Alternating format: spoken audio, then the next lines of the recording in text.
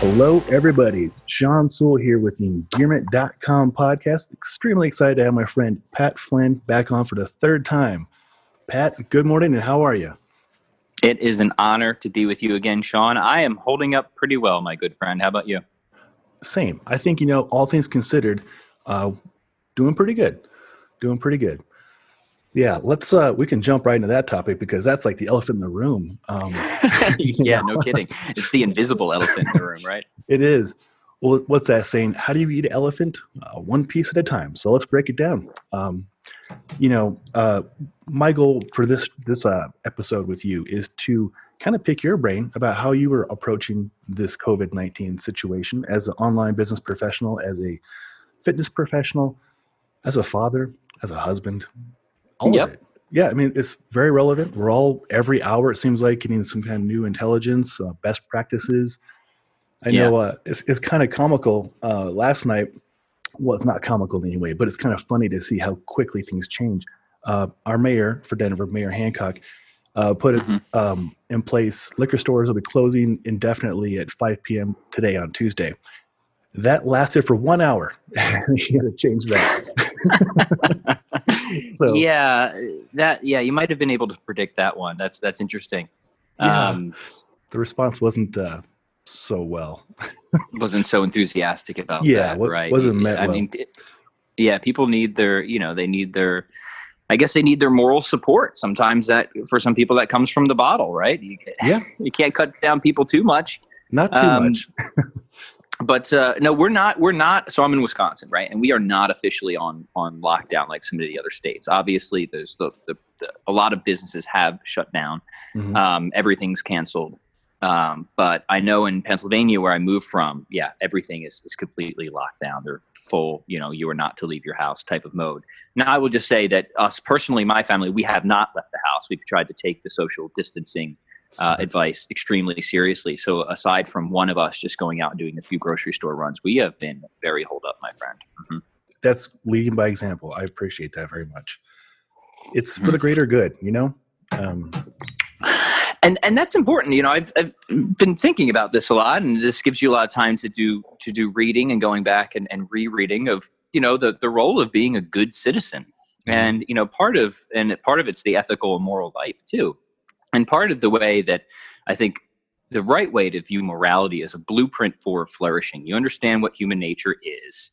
And when you kind of unpack that, there are certain ends that are objectively good for us. It cause us to flourish as most of the kinds of creatures that we are and are intended to be. So part of this you can do with philosophy. Another part I think does require theology at some point. But, you go back to the great thinkers of even Plato and Aristotle. And part of human nature is not just being a rational animal, but also being a social animal. And this is something we all get intuitively, right? Philosophy just helps to unpack a lot of these intuitions. And it is good. And it's kind of interesting because one of the prevailing kind of moral ideas of our culture today, well, there's kind of two, right? There's relativism, which I think is ridiculous. But there's also radical individualism. And what I would argue, and what a lot of the classical thinkers would argue, is that it is not good for us to be radically individualistic. That is against human nature. It's athwart our flourishing. Mm-hmm. And so, and we can again, this is very intuitive, right? When somebody is radically individualistic, it's like all these teenagers who are swarming down to the beach in Florida for spring break. Like, everybody looks at that with appropriate moral disgust. It's like, how can you do this, right? When you're just being incredibly selfish and you're putting all these other, it's not just about you, right? And we would say this isn't just a harm to society. On a deeper level, it's a harm to those teenagers. Mm-hmm. When people act that selfishly, right? There's many harms that a human can experience in life. And there's not just physical harm. There's moral harm, there's spiritual harm, there's mental harm.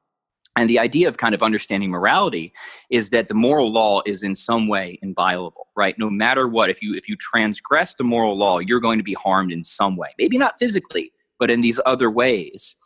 And so when you understand that, you can see this sort of radical individualism. And look, people are young. We all do stupid things when we were young. So it's not like this is exclusive to this. I know some people are saying this is this generation. Look, I was an idiot when I was 20 years old too. Right? Oh yeah, me too. But part of that was I was raised in a culture that didn't instill proper moral education, right? Yeah.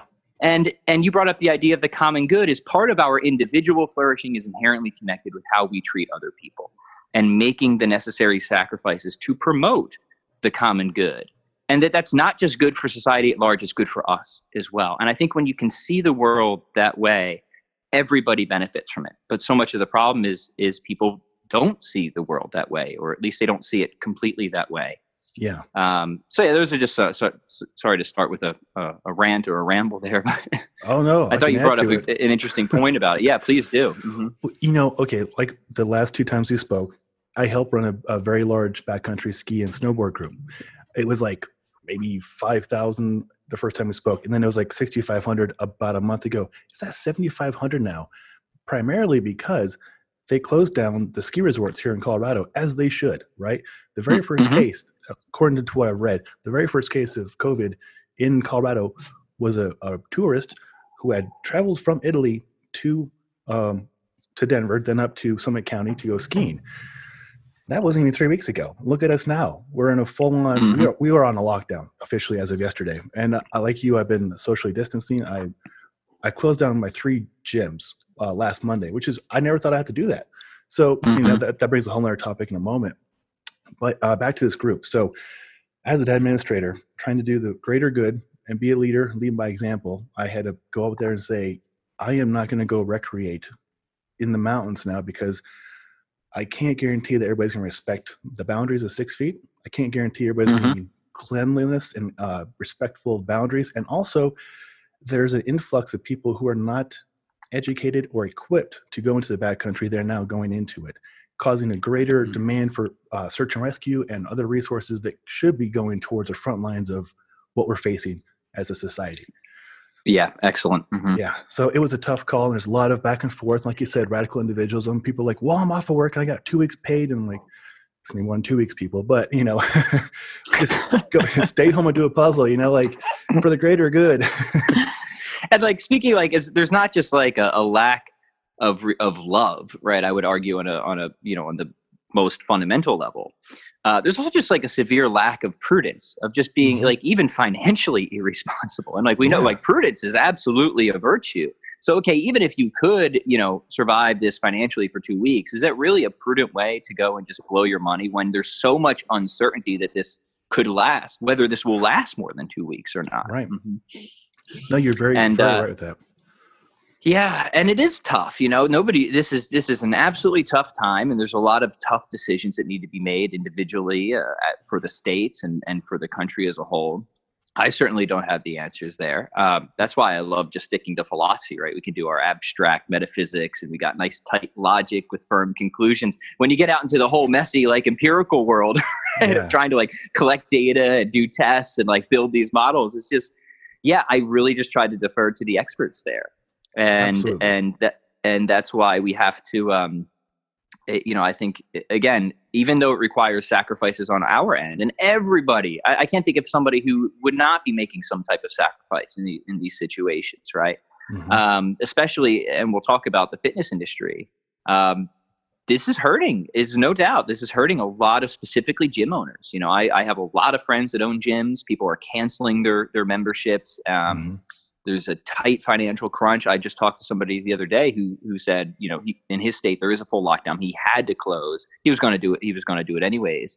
But he said, I'm not going to be able to open back up as it looks right now. So, now fortunately he's got other options and is exploring other avenues and online and stuff like that. And he's not in a destitute situation, but yeah, it's real. I mean, the pain is real. It is. And some of these sacrifices are very serious. So I don't want to belittle the difficulty of this. It is a real difficulty. Oh, absolutely. And I have friends in different industries as well that are people facing: restaurants, bartenders, massage therapists, people who are public facing their businesses. There may be a way to get around it, like delivery only for the restaurant, but probably not, because they're very boutique restaurants and you can't deliver a massage over the internet, so right, a Zoom massage. Man, if we could patent that, we would be doing good. That'd be something, right? Yeah. Well, I feel so bad for them, because at least, like you and me, like we love finding solutions to problems. Like almost like I seek out problems because I like to solve them.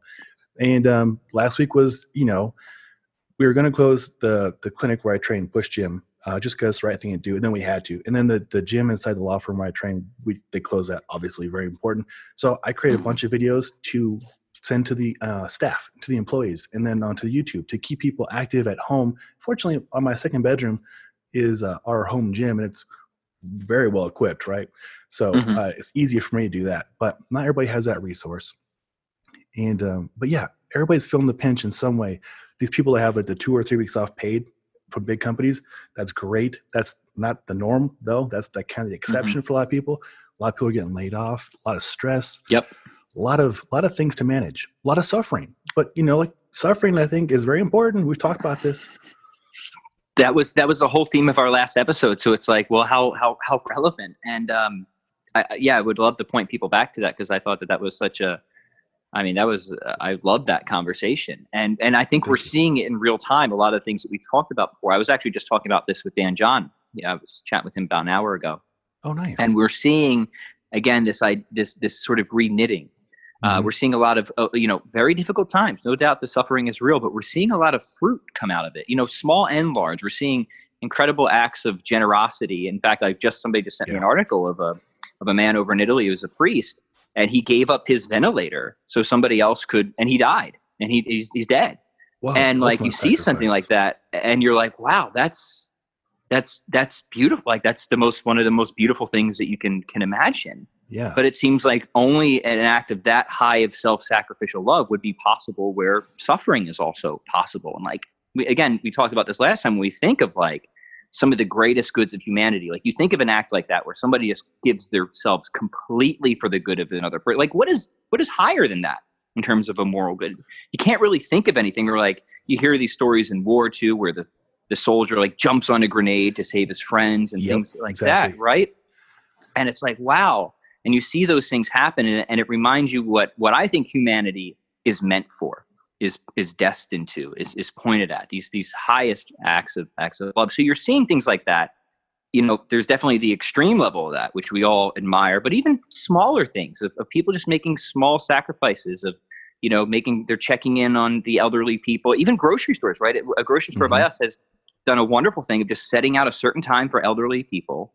Smart. And they don't let anybody else come in, and they do curbside to them to just try and help them. And you're seeing this kind of reknitting, and you're really seeing humanity come together and connect in ways that they've been so social distancing, interestingly, has kind of brought people together in a deeper way. That's true. Ironically, right? And even families are eating dinners together now. They're eating all their meals together now. Even in my family, we always have dinner together, but it's just nice to have all of our meals together now. Yeah. And so there's just some, like, again, there is an optimistic side to this, and I want to highlight that as well. And as we talked about in a previous conversation, whenever we go through suffering, look for those opportunities in ways that you can respond, that you can grow in the sort of I would call it the fruits of the Holy Spirit, and kindness, generosity, compassion, tenderness, charity, love, all those things, because that it's in those periods of immense struggle where we often have the greatest opportunity to flourish in that respect. Well said, Pat. Very true. Very, very true. Speaking of at home, so my wife is able to work from home. She works in HR, and it's been the first week was obviously a little bit of a struggle for both of us because I work from home a lot, and but this week it's been awesome. Like she had a conference call, and I have you, and then she has another conference call, and we're taking turns, being the loud one in the house. It's and also I want to give you a shout out for all your resources you've been saying out, the low cost healthy recipes, very helpful stuff you've been doing. The oven baked barbecue wings, we did chicken last night with barbecue sauce, never done it before, just baked it, super easy.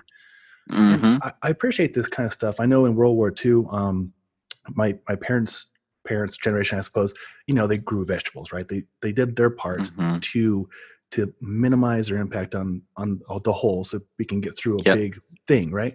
And I think that's going to force or allow for us to do the same thing, something where we can grow a lot, be more humbled and more minimalistic and appreciative of all the resources and the people. I think that's a really good point. And I think we can all maybe ask for ways, again, however big or small, like what could I do in this situation? Now, I run my own business.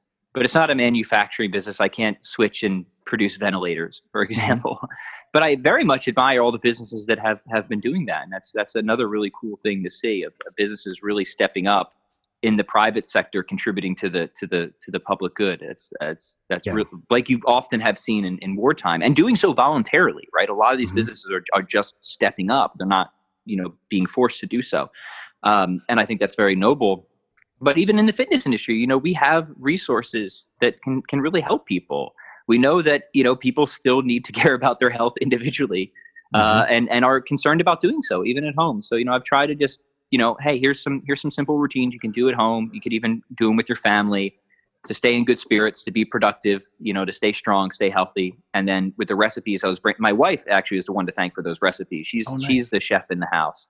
And we were brainstorming and like, hey, people probably can't go out and do a whole bunch of grocery shopping right now, but maybe we could just put together some simple, healthy meal ideas of stuff that people will likely have around the house, or that are relatively low cost ingredients, that they can put together. So it's just, it's not nothing. It's no great major sacrifice by any means, but I've gotten, people have given me really good feedback over that. And, so that makes me smile to, see that it's helped in some small way. It's helped a lot. The quick beef skillet, that's going to be probably Thursday night's dinner right there. It's I love the Sicilian chicken soup. I'm a big soup and stew guy. By the way, for anyone who's listening to this, we'll just, if you wanted to, we'll just put it in the show notes. Easily, yeah. Pass that sucker around for sure. CoFit 19 protocol, the body weight, you and Alex put that in there too. Yep. That's really so if you've got a kettlebell at home, or you just want to do body weight, we've got all kettlebell and body weight workouts. Usually short, but vigorous. I think you'll enjoy them. Yeah. I think it's fantastic. Like you mentioned about people in the fitness community, one, it's a big blow. You're like, oh my gosh, I can't have my yoga studio open, or my personal training or my group classes. What do you do? Well, you have a little bit of like misery for a moment, and then you figure it out like, oh, I have an iPhone or, a laptop or camera. I can film something. And me being me, I overdo everything. I'm shooting in 4K, 60 frames a second with like microphones. It's just ridiculous, right? It's not necessary, but I like creating that kind of stuff.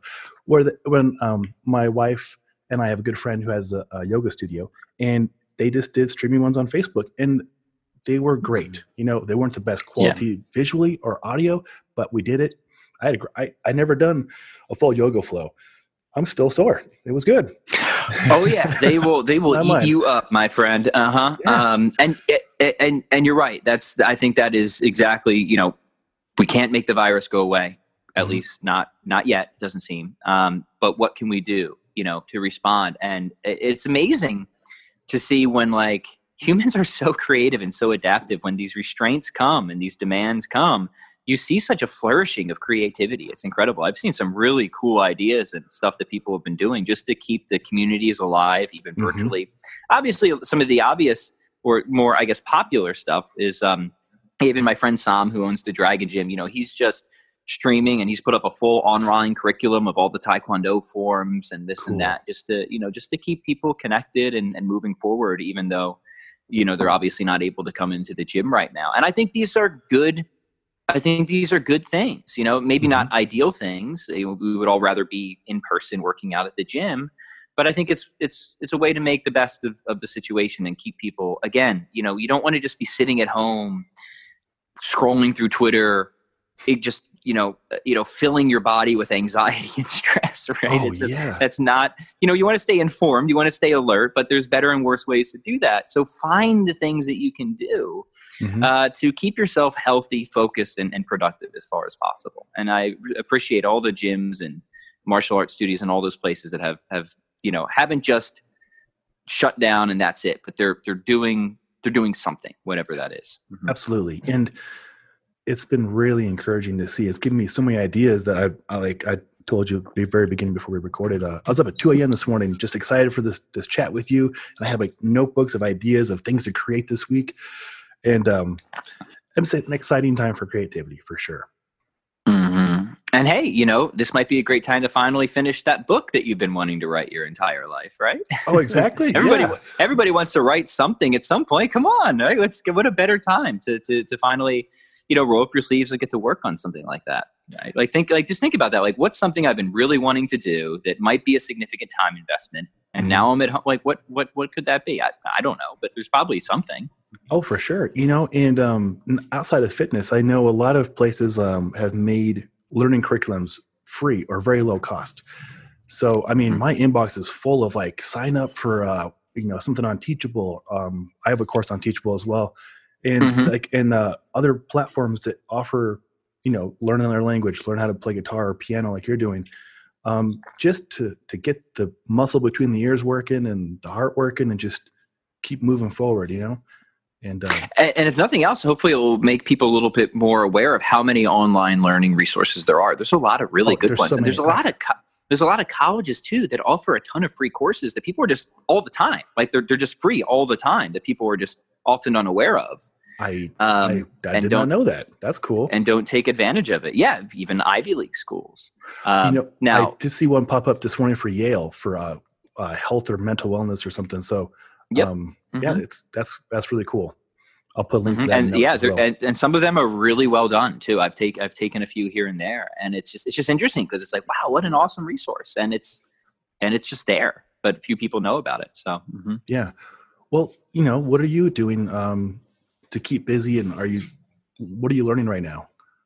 I know it's a lot to take in. What am I learning right now? Reading a lot, reading and rereading a lot. I have a book open here. This one's interesting. This is Neo-Aristotelian Perspectives on Contemporary Science. And that's philosophy of science, right? So it looks at the assumptions of science and asks, important questions regarding just kind of the fundamental nature of the world. A lot of things that go into science that are assumed, but we should investigate them philosophically. Things like causality, identity, substance over time. And this is looking at it from a kind of, a neo-Aristotelian. So we've seen a huge revival in Aristotelian philosophy and science lately. So that's been an interesting study for me, just getting more kind of shifting back from general metaphysics, which is where I spent a lot of my time, kind of more into the philosophy of science and philosophy of nature. So that's pretty heady. It can be, but it's important, I think, because there's, you have, especially in a lot of, and it's important to be able to draw distinctions, right? Because a lot of times you read certain conclusions of science, right? But what a lot of people sometimes aren't able to kind of pull apart are the actual scientific findings versus the philosophical assumptions or conjectures. And it's really important to be able to do that because these are significant things, right? Whether it's in physics or biology or anything like that. And understanding what science is, like even just understanding what science is, which is not a question that science can answer. That's a philosophical question. That's really good, Pat. Yeah. I'm going to add to it real quick. I want you to finish. My last person I'm training today virtually is a data scientist. So our very first appointment, I had said something's proven. He's like, nothing's proven. It's been demonstrated. And so I've been learning the jargon around how he speaks about science and data and collecting things. And it's cool to see your part of like the philosophical behind that. Like it's all fascinating stuff. Yeah. And, he makes an interesting point. Like, so in science, we typically see it as kind of an arc, right? Where we start with some type of hypothesis. So we know how to kind of narrow our hunt for data. And we go and we look at data and we kind of, reason inductively up to some type of general theory of trying to, refine the hypothesis. And then we kind of reason deductively down where we test the hypothesis, try to make predictions like, if this is true, then I should expect blah, blah, blah. Do I actually see that when I make predictions and stuff like that? So the nature of science isn't going to give you, say, a type of certainty that I would argue some forms of philosophy can give you. Like we would say that in philosophy, we have like metaphysical demonstrations where we start from first principles and we can argue deductively to a very firm conclusion. So, and of course, there's philosophers that debate whether that can be done. I would be on the side that say it can be done. And but science is of a different nature, right? There's always a possibility that some new piece of data could come along and it could completely overturn the previous hypothesis. This is often sometimes known as like, the black swan, right? We go out, we look at all the swans, we see that all the swans are white. So we infer that all swans are white. There's something about swanness that entails them being white, till we go to, I think it's in Australia, we discover, oh, there's a black swan here. Yeah. We've now have new data. We have to revise. And that is, so your friend is making a very important point. Science can give us probabilities, and often really strong probabilities. Like the theory of general relativity is like confirmed to an enormous probability, right? It's enormously successful. So nobody like seriously doubts it. But there's a problem with the theory of relativity, and it doesn't quite fit with quantum mechanics, which also is enormously well confirmed, right? There's a problem of, with gravity specifically, especially when it comes to the beginning of the universe and black holes, of how we reconcile. So this is why people are kind of trying to reconcile these two theories, because they don't fit very well together as it currently stands, which is kind of an interesting puzzle, right? Yeah. But at some point, we expect that there will be some type of harmony or reconciliation there. And that's another question of philosophy of science too, is like, do we expect and tell me if this is getting boring, but I think that these are interesting questions, right? Is some philosophers of science will say, well, maybe science will all kind of collapse, into physics, right? That's one position. Like maybe we can all kind of come to some like unified, physical theory. Other philosophers of science would argue, no, science gives us actually a patchwork view of reality. And we will not be able to, fundamentally reduce some aspects of science to other aspects. And that's all very interesting, lively debate. But again, that's largely a matter of philosophy. So philosophy of science really interests me because it forces you to study and get up to date on what the science actually is. But then to, come at it and look at and examine all the assumptions that cannot be answered scientifically, that you have to try and answer as a philosopher. Oh, this is fascinating. I need to put you guys in the room together. I would just be a fly in the wall and learning the whole time. Yeah, that was really interesting. Yeah. But it's one of those things where in science, your friend is making a good point, right? We have good evidence, strong probabilities that we should probably think that this is true, but we don't get like proofs in science like we get proofs in mathematics, or I would argue metaphysics or things like that, right? That's a good point. Gosh, yeah, you're right. He was speaking about some kind of pure math last time we were training. And again, he was just like you, just big theories to me. So it's over my head kind of, but it's all fascinating to me for sure. Philosophy of mathematics is absolutely fascinating. Like, what is the number 2? Right? Not like 2 that you write on the chalkboard, but like, what is the number 2? Is it something that exists? Or is mathematics something, here we go, something that we discover or something that we invent? Right? Oh, yeah. And if it's something we discover, like where is it? Like, where is it? It's not a physical thing, right? It's a universal. So like, where is this universal? Right? And that is a fascinating conversation. And debate in and of itself, of just the not just math in and of itself of doing math, but the philosophy of math, really trying to make sense of mathematics as a whole and its applicability to the universe and where to ground it, if we ground it anywhere. Wow. I'm taking notes on the side over here, like frantically. So I can have something to talk with him about today. Oh, that's cool stuff, Pat. Very cool. But it's kind of funny, right? Because we all go through school and we learn to do math, at least to some degree.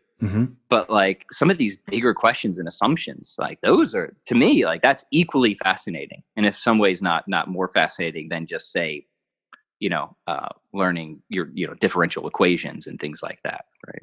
Yeah. No, this is fascinating stuff. You've probably heard this. It was the first time I've ever heard this. He was describing why there's symbols in math. And it was to make it more palatable to some people, right? Like, I never knew that. I'm like, I didn't do good in math, obviously. I'm like a touchy-feely kind of person. But so, I like to twist knobs and touch buttons. But it's all fascinating stuff. And listening to him, he likes to use me as a tool to him to describe what science is or what data is, or so he can go present to his bosses or students or whoever he has in front of him. So yeah, it's cool hearing your take and then his take and my poor brain in the middle. I appreciate it. I've actually have very few people to talk to about this stuff, so I appreciate you Oh, I'm happy to share this. This is great. Yeah, no, it's so that's, I've been reading that. I've also been revisiting, since we brought him up, a lot of the classics, and this I would, absolutely recommend to everybody as well. Just go back to like Plato and Aristotle. These guys have so much wisdom that is especially relevant to our times. Like we just said, like the common good, what flourishing is, what the moral life is. And, in times like this where you kind of have to take stock and ask some of the bigger questions, I find that thinkers like that can be especially helpful. So, yeah. And I try to imagine what they went through in their lifetime, Their life was not as easy as our life in a lot of ways, right? Like in most ways. Right. I mean, it's, I think this can be sobering at times, right? Like we're going through a period of tough times, but I mean, let's be honest. I mean, we're pretty well padded, right? Like we live in a pretty nice time. I mean, most people through most of human history would have been far more familiar with death and suffering than we are. As just a normal everyday occurrence.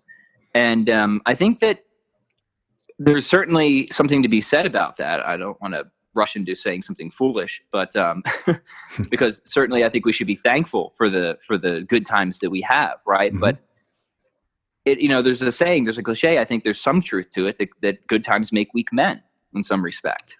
And that we lack that. That's good. That we lack a certain resiliency.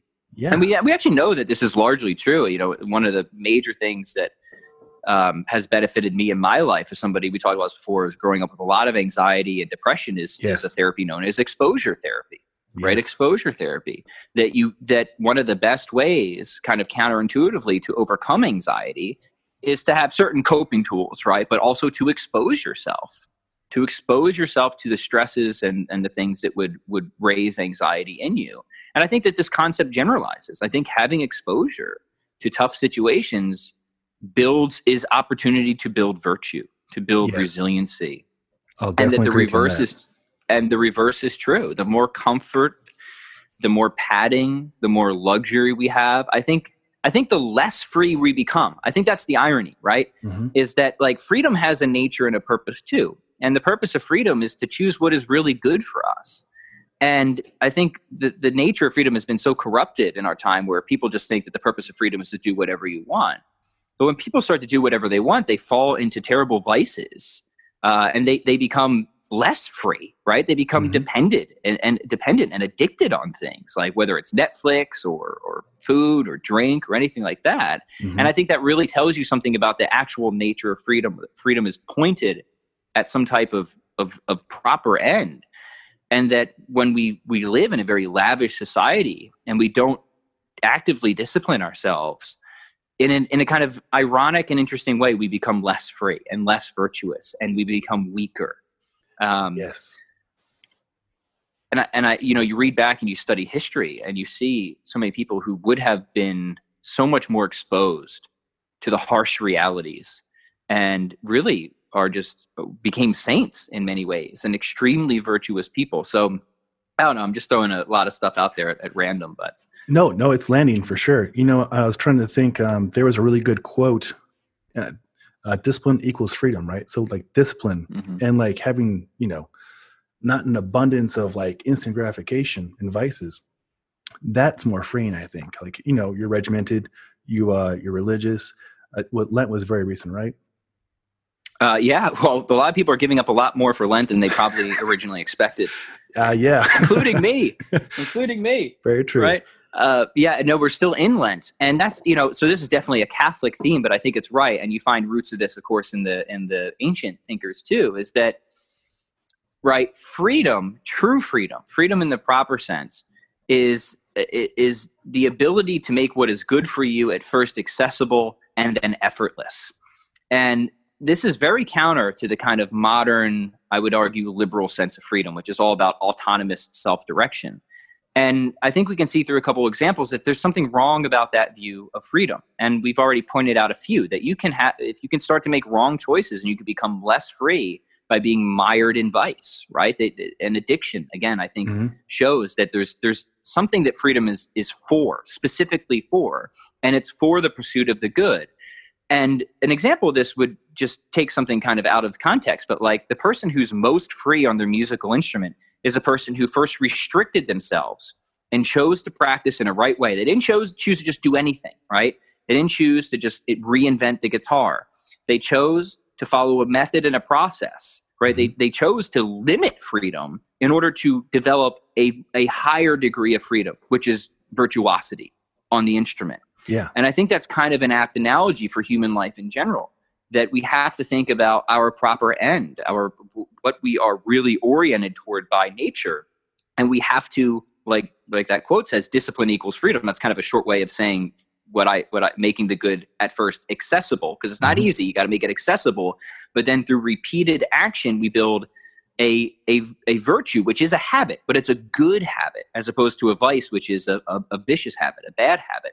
And then the good becomes hopefully not just accessible, but effortless, right? Where we can participate and enjoy the good without much straining or striving, because we've already disciplined, we've already put restraints on our freedom to pursue what is good and proper to us.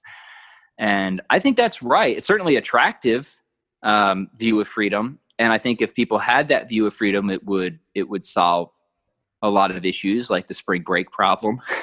Right. Yeah. In Florida. Very much so.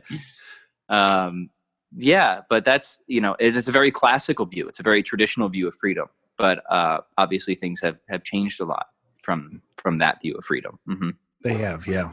And also the person who I should give credit for that quote, Jocko Willick's Navy SEAL, like very disciplined, right?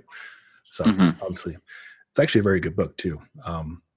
If you haven't checked that one out, but no, I have not, but I have heard of it and I've heard good things. Oh, and it's right in your bailiwick. Yeah, and I think that's right. Like discipline equals freedom. That sounds right in line with the way I think about it. Mm-hmm. Yeah. Wanting to pick your brain on something, Tim Ferriss, I enjoy his podcast as well. And he was mentioning going without things, kind of like what you're talking about. And I forget what famous historical philosopher it was. It was Aristotle, or probably a lot of them, recommending going without, like bare. Yeah, I mean, you will find this in all traditions, right? Knowing Tim, he's probably pointing at some Stoics. Aristotle would depart with the Stoics a little bit, because the Stoics were, a number of them anyway, were quite extreme, right? That it's just all about your reaction to the external world, and that's it. Aristotle would say, come on, guys, right? A little bit of wealth helps, right? Yeah. And this is true, right? Like if you're in, and we have the study, so I think Aristotle is, and as usual, is the dude, right? He's got the right answer. And we have studies that show this, right? That wealth and material stuff doesn't make you happy by itself, unless it pulls you out of destitution, right? Yeah. So for a certain degree, if you give somebody some material help, they do become happier. And this makes sense, right? Like, I don't care how good you are at meditating. If you are in destitution, you're starving to death, and you're just riddled with disease, right?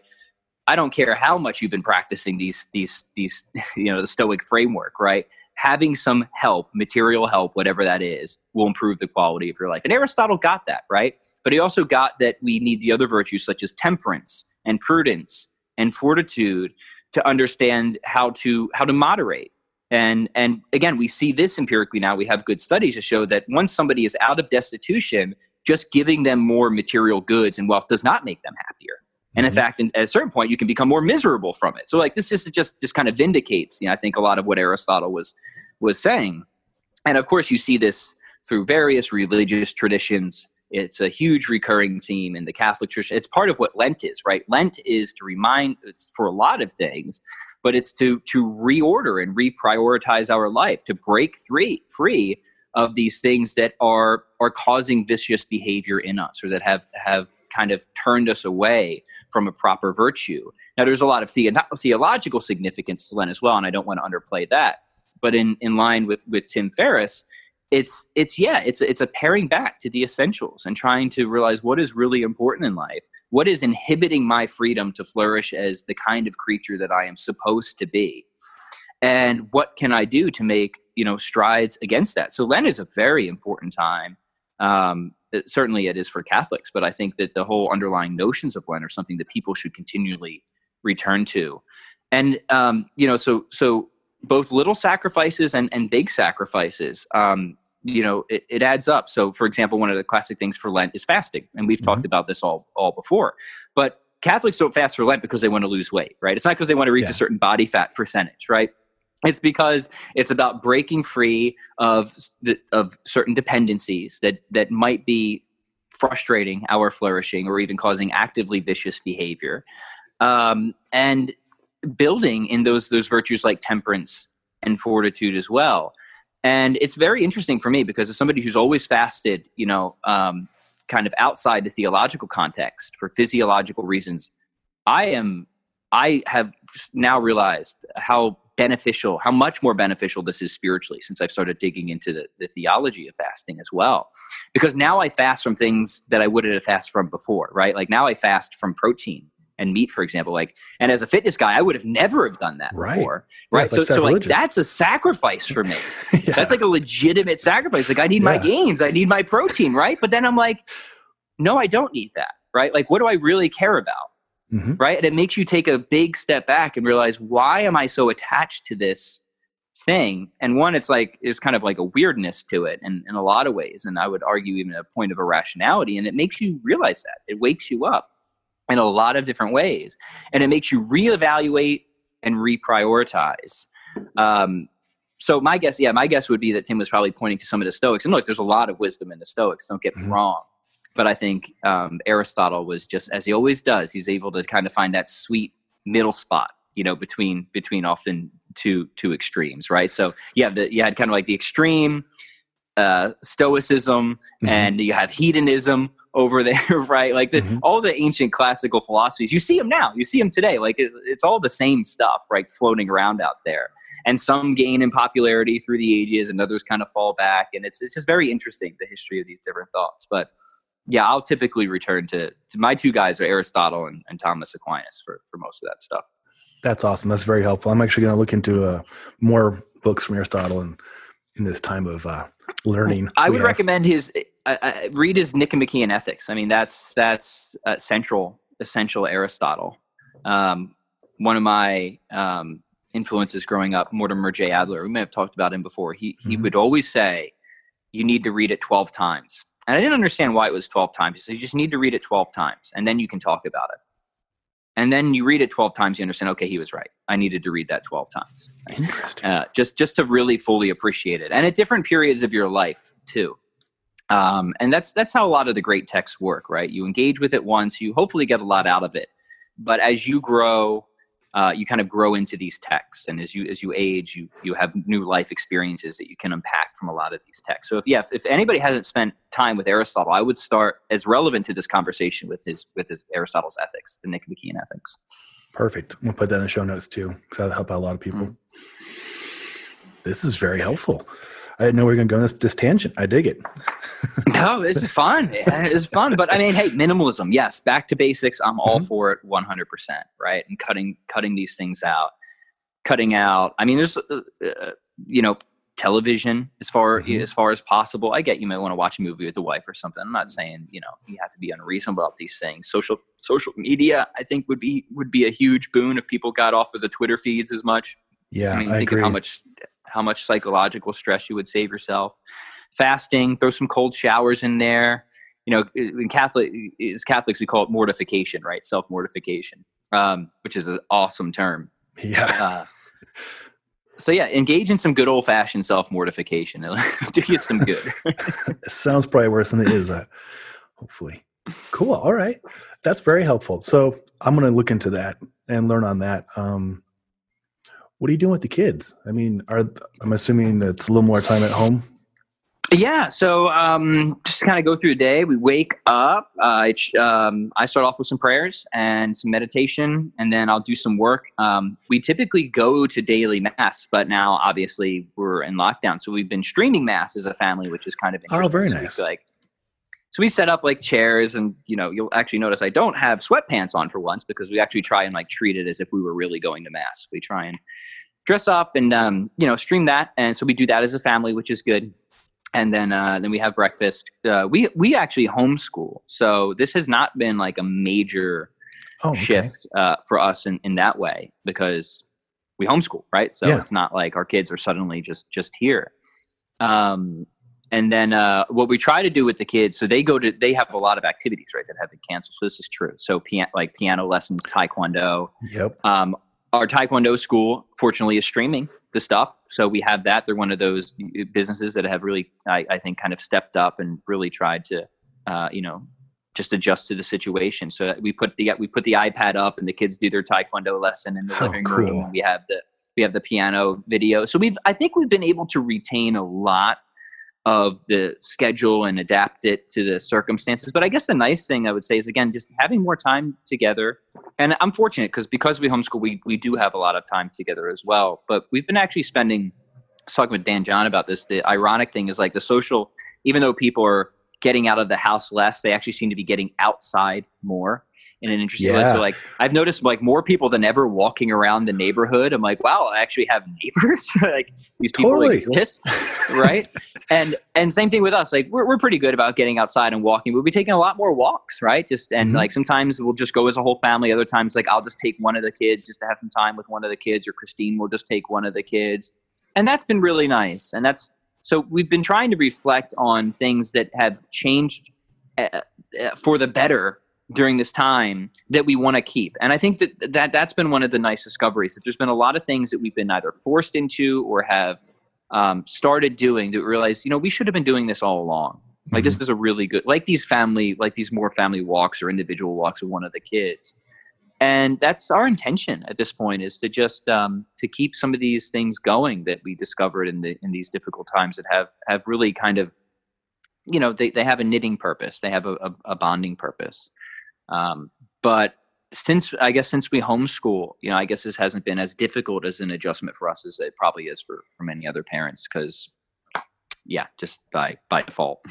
No, that's very fortuitous. And also you're an online entrepreneur. So that's right. That's very fortunate there too.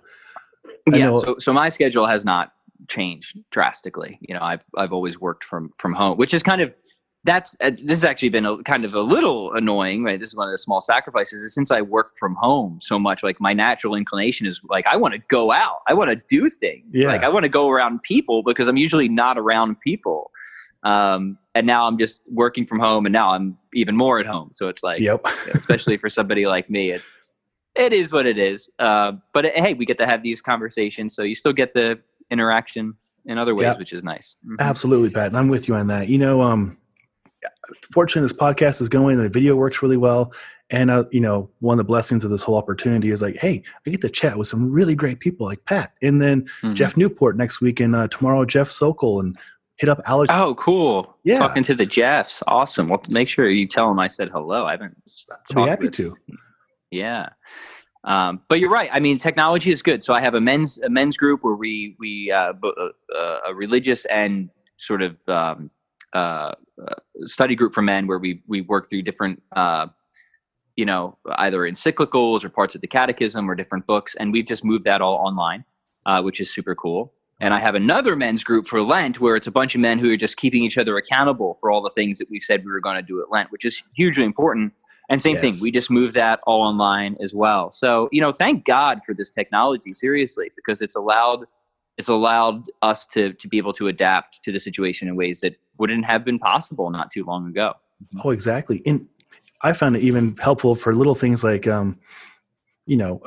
sharing dinner with our nieces, because we can't see them in person, obviously, right now. So we get up to FaceTime and, say a couple things to them, or see the in-laws and stuff like that.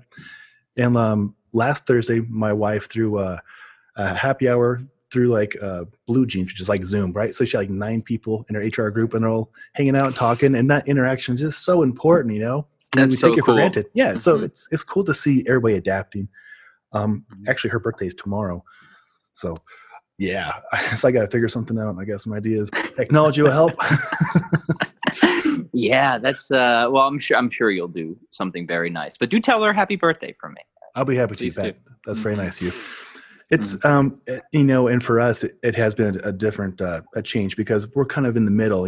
I work from home sometimes, and then of course in person at the gyms. So that was a big change. But for her, she already worked at home 1 day a week. So we built a nice little office in there, and she does great with that.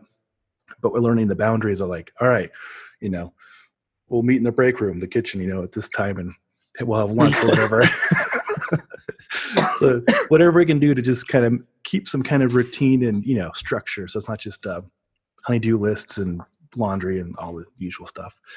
Structure is so good. And that's something my wife and I do is like, we have a lot of time where it's like, okay, kids are going to have some quiet reading time or play time. And like, we're just going to hang out, just the two of us, and make sure that we have that time as well. And because if you don't allocate that time, you might not get it. Mm-hmm. So like anything else, make sure you're blocking off time, if you have a spouse, with your spouse, or even just for yourself, just to do something that is important that you might easily put off. Exactly. I'm a big fan of structure. Yeah, absolutely. Yep. Mm-hmm. Structure really, really helps. Back to that book, you're going to love it because they talk about the structure and how that gives you freedom. It makes you, operate better in a lot of ways. So I think you'll really enjoy it. And that makes sense, right? Because otherwise you're really haphazard, you're really inefficient. And we see this, the kind of thing that people often throw out is this idea of Parkinson's law, that work will always expand to fulfill the amount of time allotted to it. You give yourselves 8 hours to write a paper, you'll take all 8 hours, believe me, right? You give yourself an hour, you'll probably just take an hour, right? And of course there's, you have to be realistic with that. It's not an absolute, but there's a lot of truth to that, right? That having structure, and even when you have assignments, setting, somewhat pressing deadlines really can help to increase focus and productivity. Mm-hmm. And I've seen this in all areas of my life, whether it's writing, whether it's music, whether it's working out. I always try to have structure and set pressing deadlines. Now, it doesn't always mean short. Sometimes I do need an amount of time to do the work. So I try to be realistic, but pressing. I want some degree of pressure that's going to cause me to focus. And even better, if I can have that pressure from an external source. So for writing projects, it's pretty easy because I always have like editors and stuff. And I'm like, like, when do you want this done by? I'm like, and I usually say, when's the earliest you would like it by? Yeah. Because they have reasonable expectations, but then that kind of applies the structure and pressure that I need to make sure I'm as focused as possible. I'm going to use that line. We talked last time, I have 25 writers that, I don't want to say report to me, but they report to me.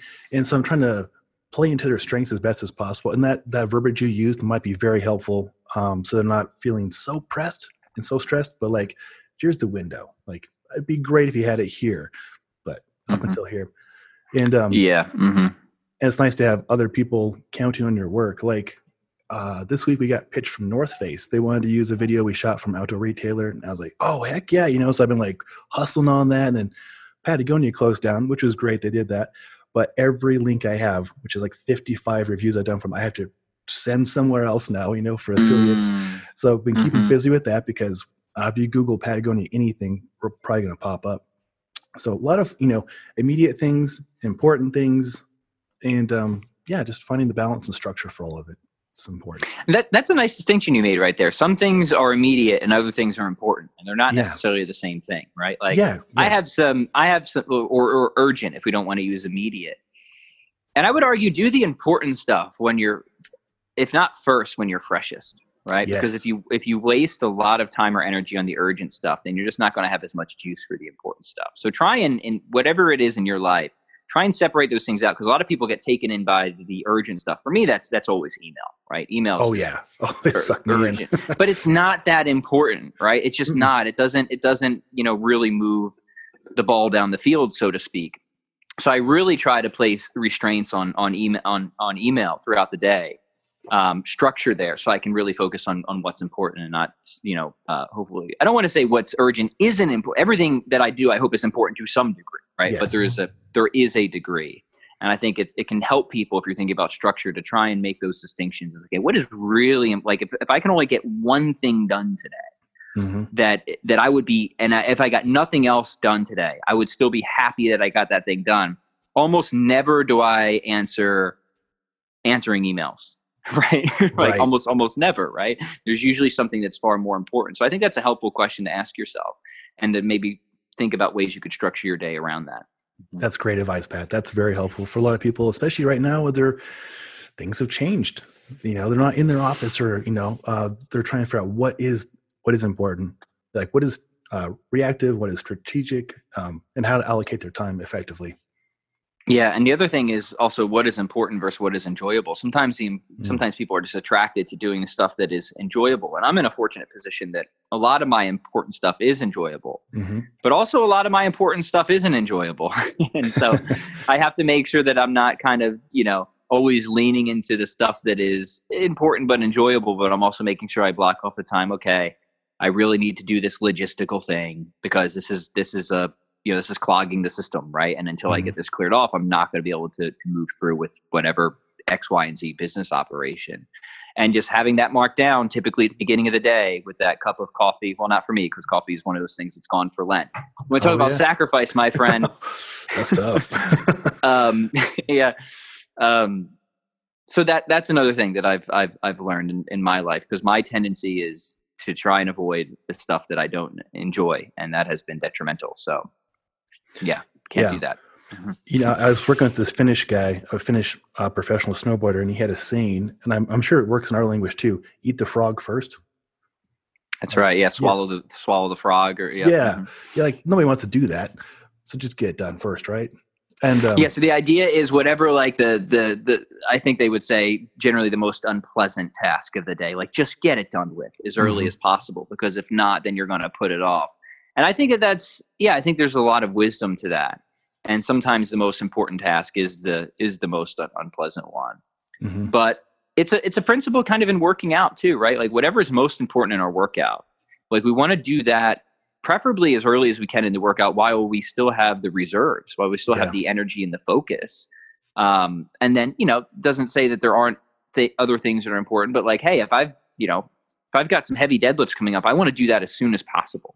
Right. I want to make sure I want to prep myself, of course, but like, that's not something I want to wait till I've already been in the gym for 30 or so minutes to get around to. Very good point.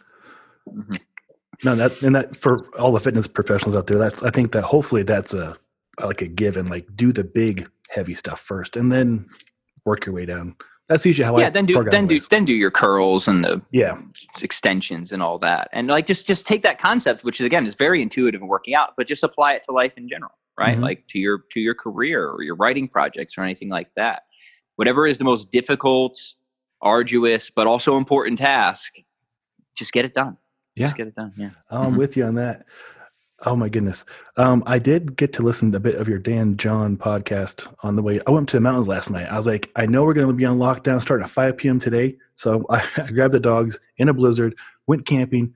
It was a good time. But what surprised me was how busy it was up there, which gives me more reason to abide by all the best practices and rules and stay away from everybody. Yep.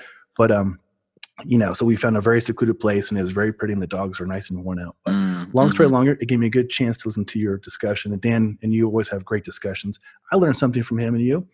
I didn't know the water heater is I learned a lot from you guys. The water heater, 150 gallons of water in there. I never thought about that. I learned that as well. You did not learn that from me. We both learned that from Dan. I had no idea.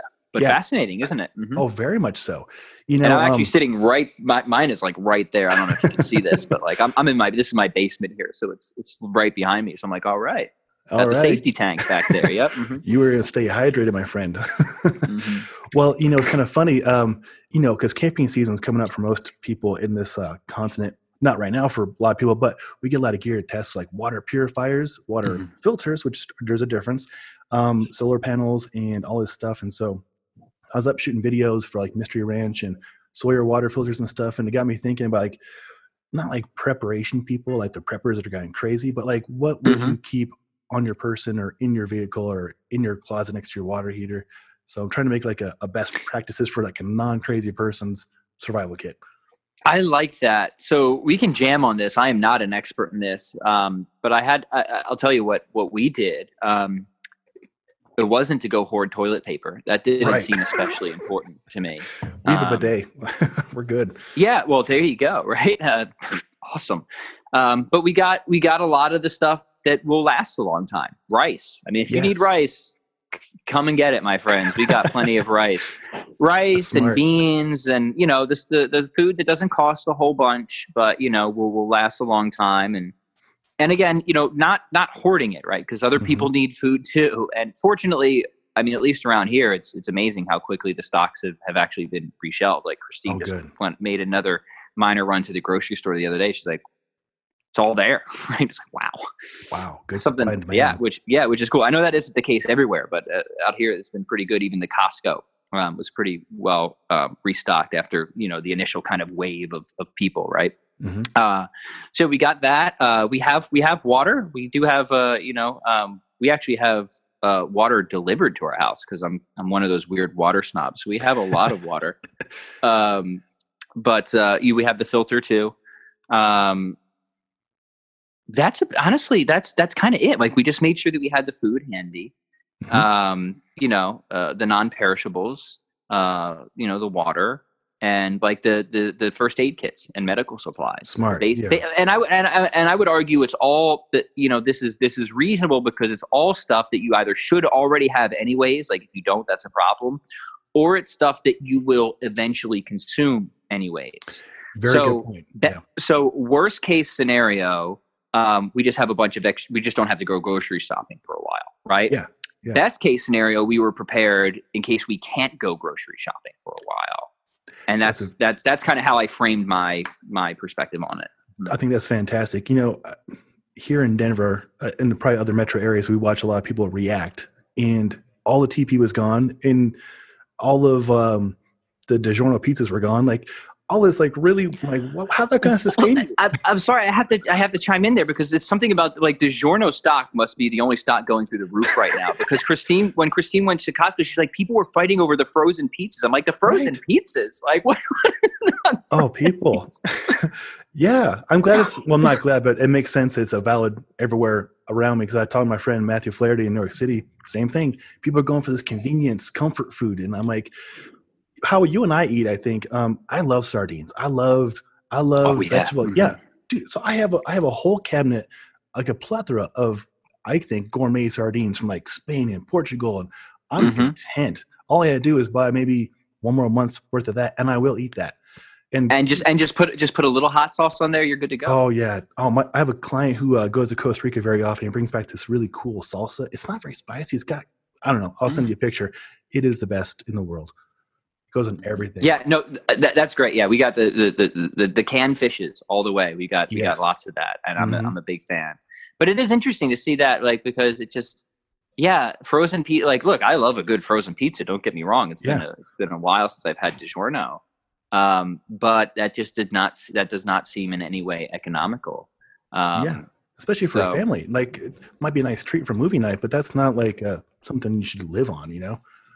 Right. So, but that's it. Like I said, I am not, fortunately I have some friends that are pretty wise when it comes to this stuff, like Dan Johns. I was able to reach out and be like, hey, help me think about this. Help me be reasonably prepared, but not like an alarmist. And I think that's the way to approach these types of things. Right. That's healthy. I like that. It's, I train a lot of bow hunters too. So I get a lot of meat when things are going well for them. So we have a deep freezer. And so, I used to get a quarter of a steer, share it with somebody, and I put, that in there. So we have meat, got canned veggies, we're good to go. But just watching people's like thinking patterns in the store makes you curious sometimes, Well, if there's one thing who's somebody who's very familiar with anxiety his entire life, it's just you don't think straight when you're panicking, right? No. Like that's your body doesn't.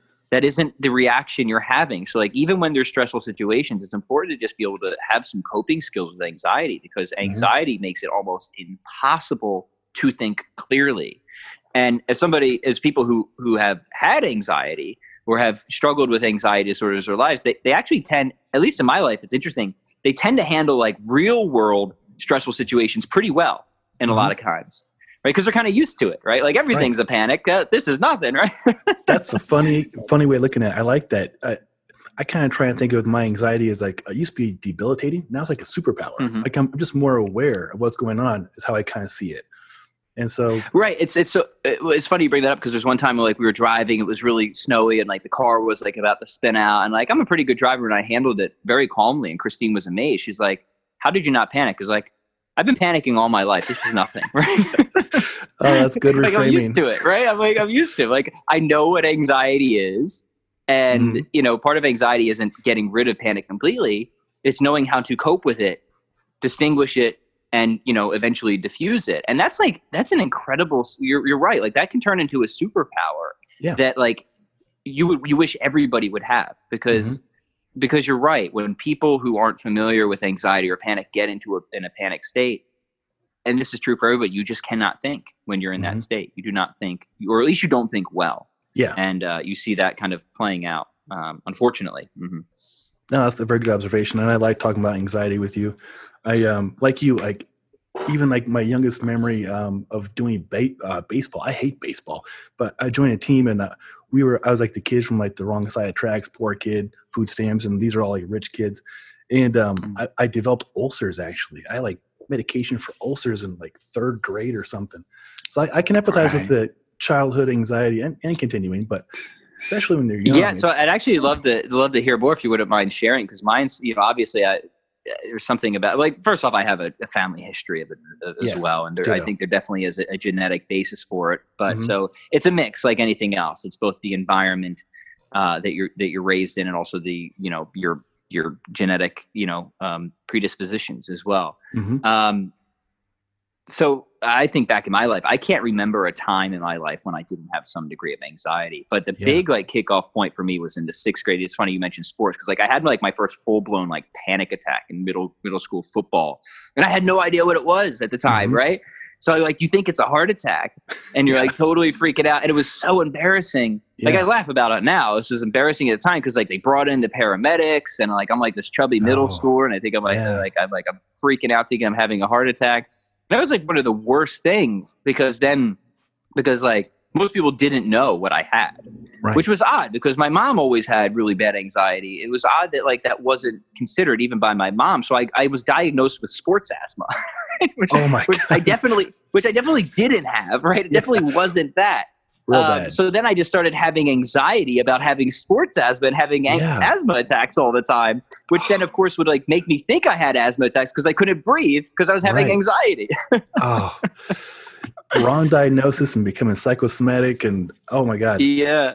I laugh at it now. It was obviously a great point of suffering in my life back then, but it is kind of, you got to laugh about these things at some point. Oh, for sure.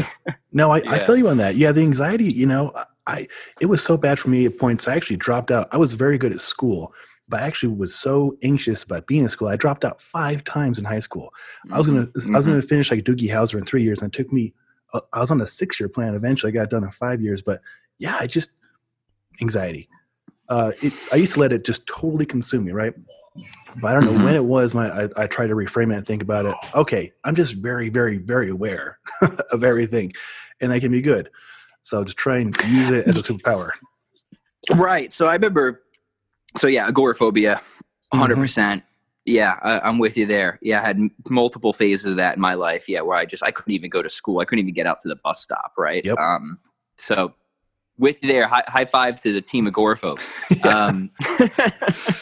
It's very true. But you're right? Like what's the solution there, right? The solution is like, if we're going to break down like what I think like cures anxiety, and I'm not saying that like medicines can't help or anything like that. I haven't been on, like they put me on medicine when they finally figured out what it was in early high school, but then I eventually got off of it. I haven't been on it, but I think that can be a helpful step for people, and sometimes a needed step for people. But the research now is really interesting. Actually, it shows that if you do the coping, like CBT and stuff like that, you actually have better results from CBT alone than you do with a mix of CBT and medicine, which I find absolutely fascinating. For the listeners, CBT is cognitive behavioral therapy, right? So there's strong research on this now, and it kind of makes sense, right? Because I think the medicine, it does work to an extent that it could incentivize you not to follow through as much on the therapy, right? And I think that was true for me, right? I really didn't start taking my therapy as seriously and practicing coping until I got off the medicine and a lot of the symptoms came back.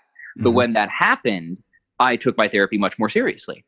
So so even my experience, I can look at that research and say, oh, actually, that kind of matches with my experience. That kind of makes sense.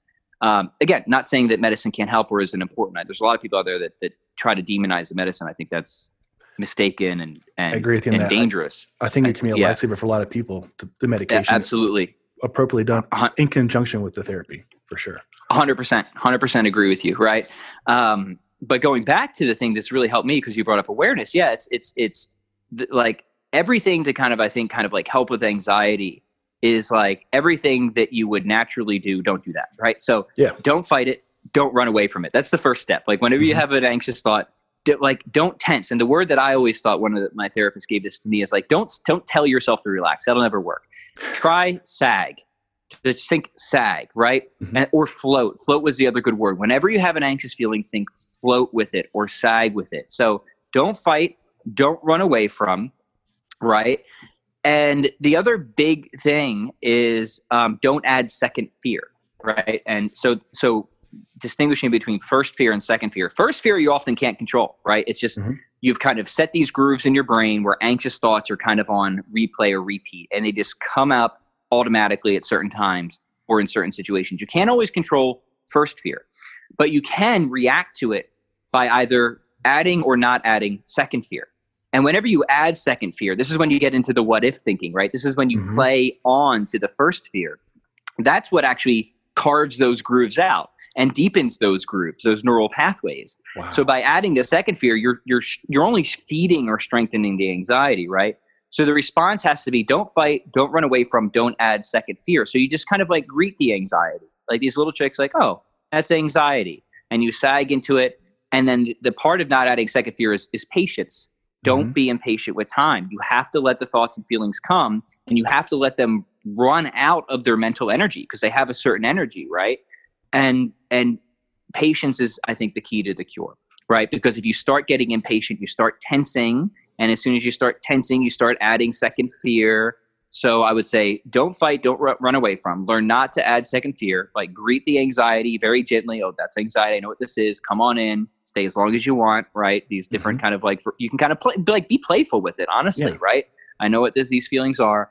And then don't be impatient with time. And for somebody who's really struggled with anxiety, like don't be impatient with time. Could be months. It could be months, right? Because your nervous system is so sensitized. You're so wound up that it could take a good couple of weeks, maybe months to unwind all of that. And for your brain to start to develop new patterns of thought and to carve out new positive grooves, and for those negative grooves to stop being to be so well worn and energized. So those would be like the 4 steps that I would offer. Don't run, don't tense, don't fight, don't add second fear, and be patient with time. And it's hard to implement those, right? You will make mistakes. You will make tons of mistakes. But if you keep coming back to those basics, I promise you, anxiety, I hate to use the word cure, but you can live a happy life, normal happy life. And there's hope, right? People who've had anxiety for their entire life have effectively been cured, right? I think everybody with anxiety, there will always be flare-ups. There will always be occasional setbacks. There will always be things you have to deal with. But you can return to, a life that is largely anxiety-free or significantly reduced. That is extremely helpful, Pat. That might be the most helpful thing of the whole chat. And there's been a lot of good nuggets. That's great to hear from you too. That's going to help a lot of people out there.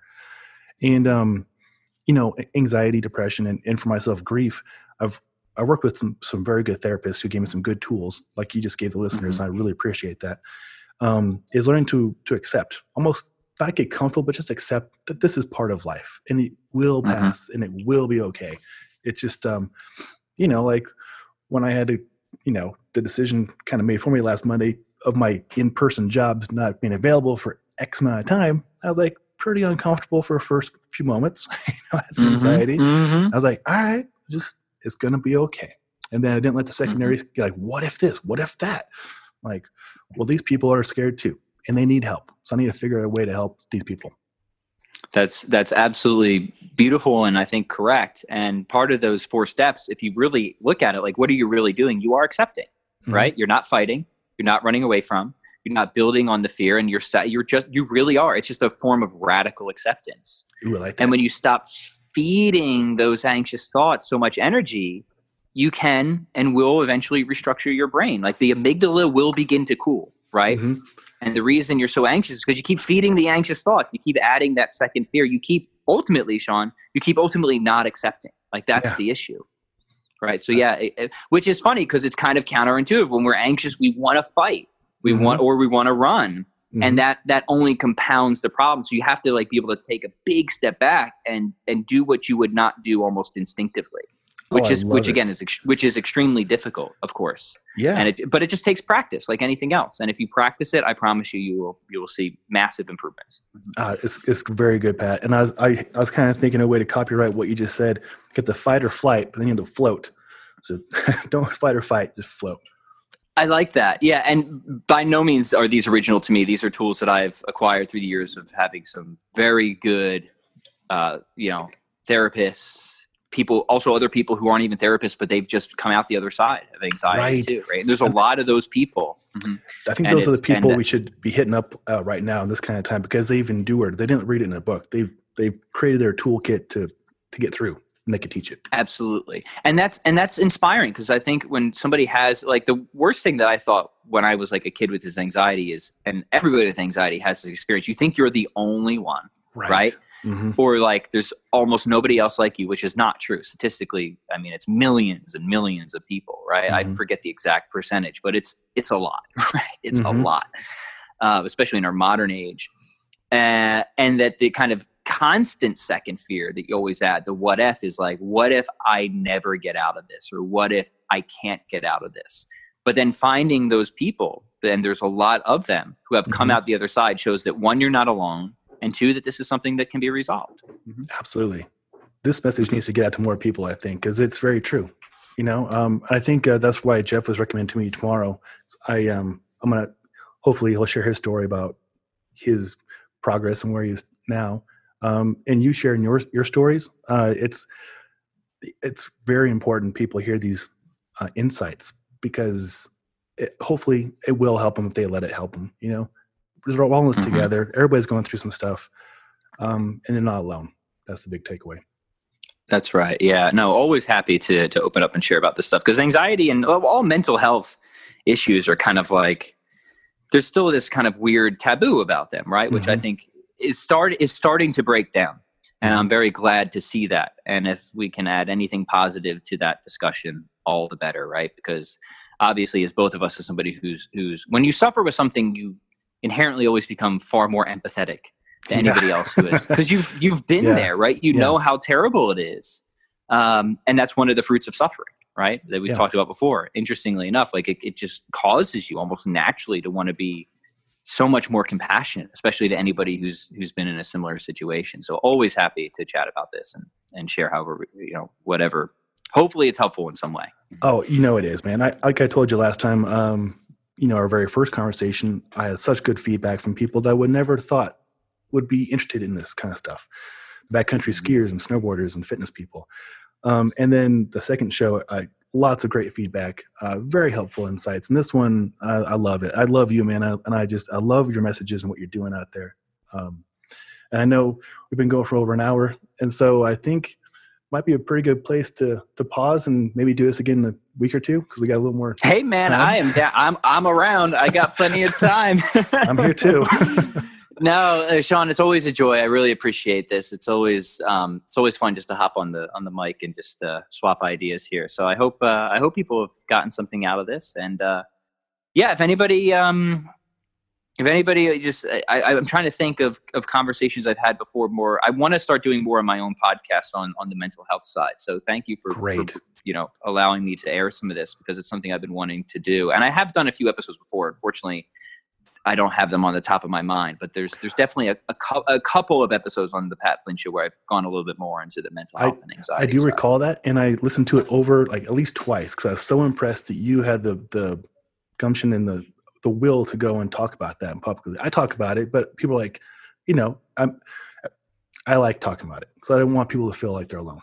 So I'm really proud of you. Right. And it was one of those episodes, right, where it just goes to show how prevalent this is, because the outpouring of people who are saying how much they appreciate this. And again, it's this idea that just people often think that they're alone, and you're not, no. You're definitely not. Mm-hmm.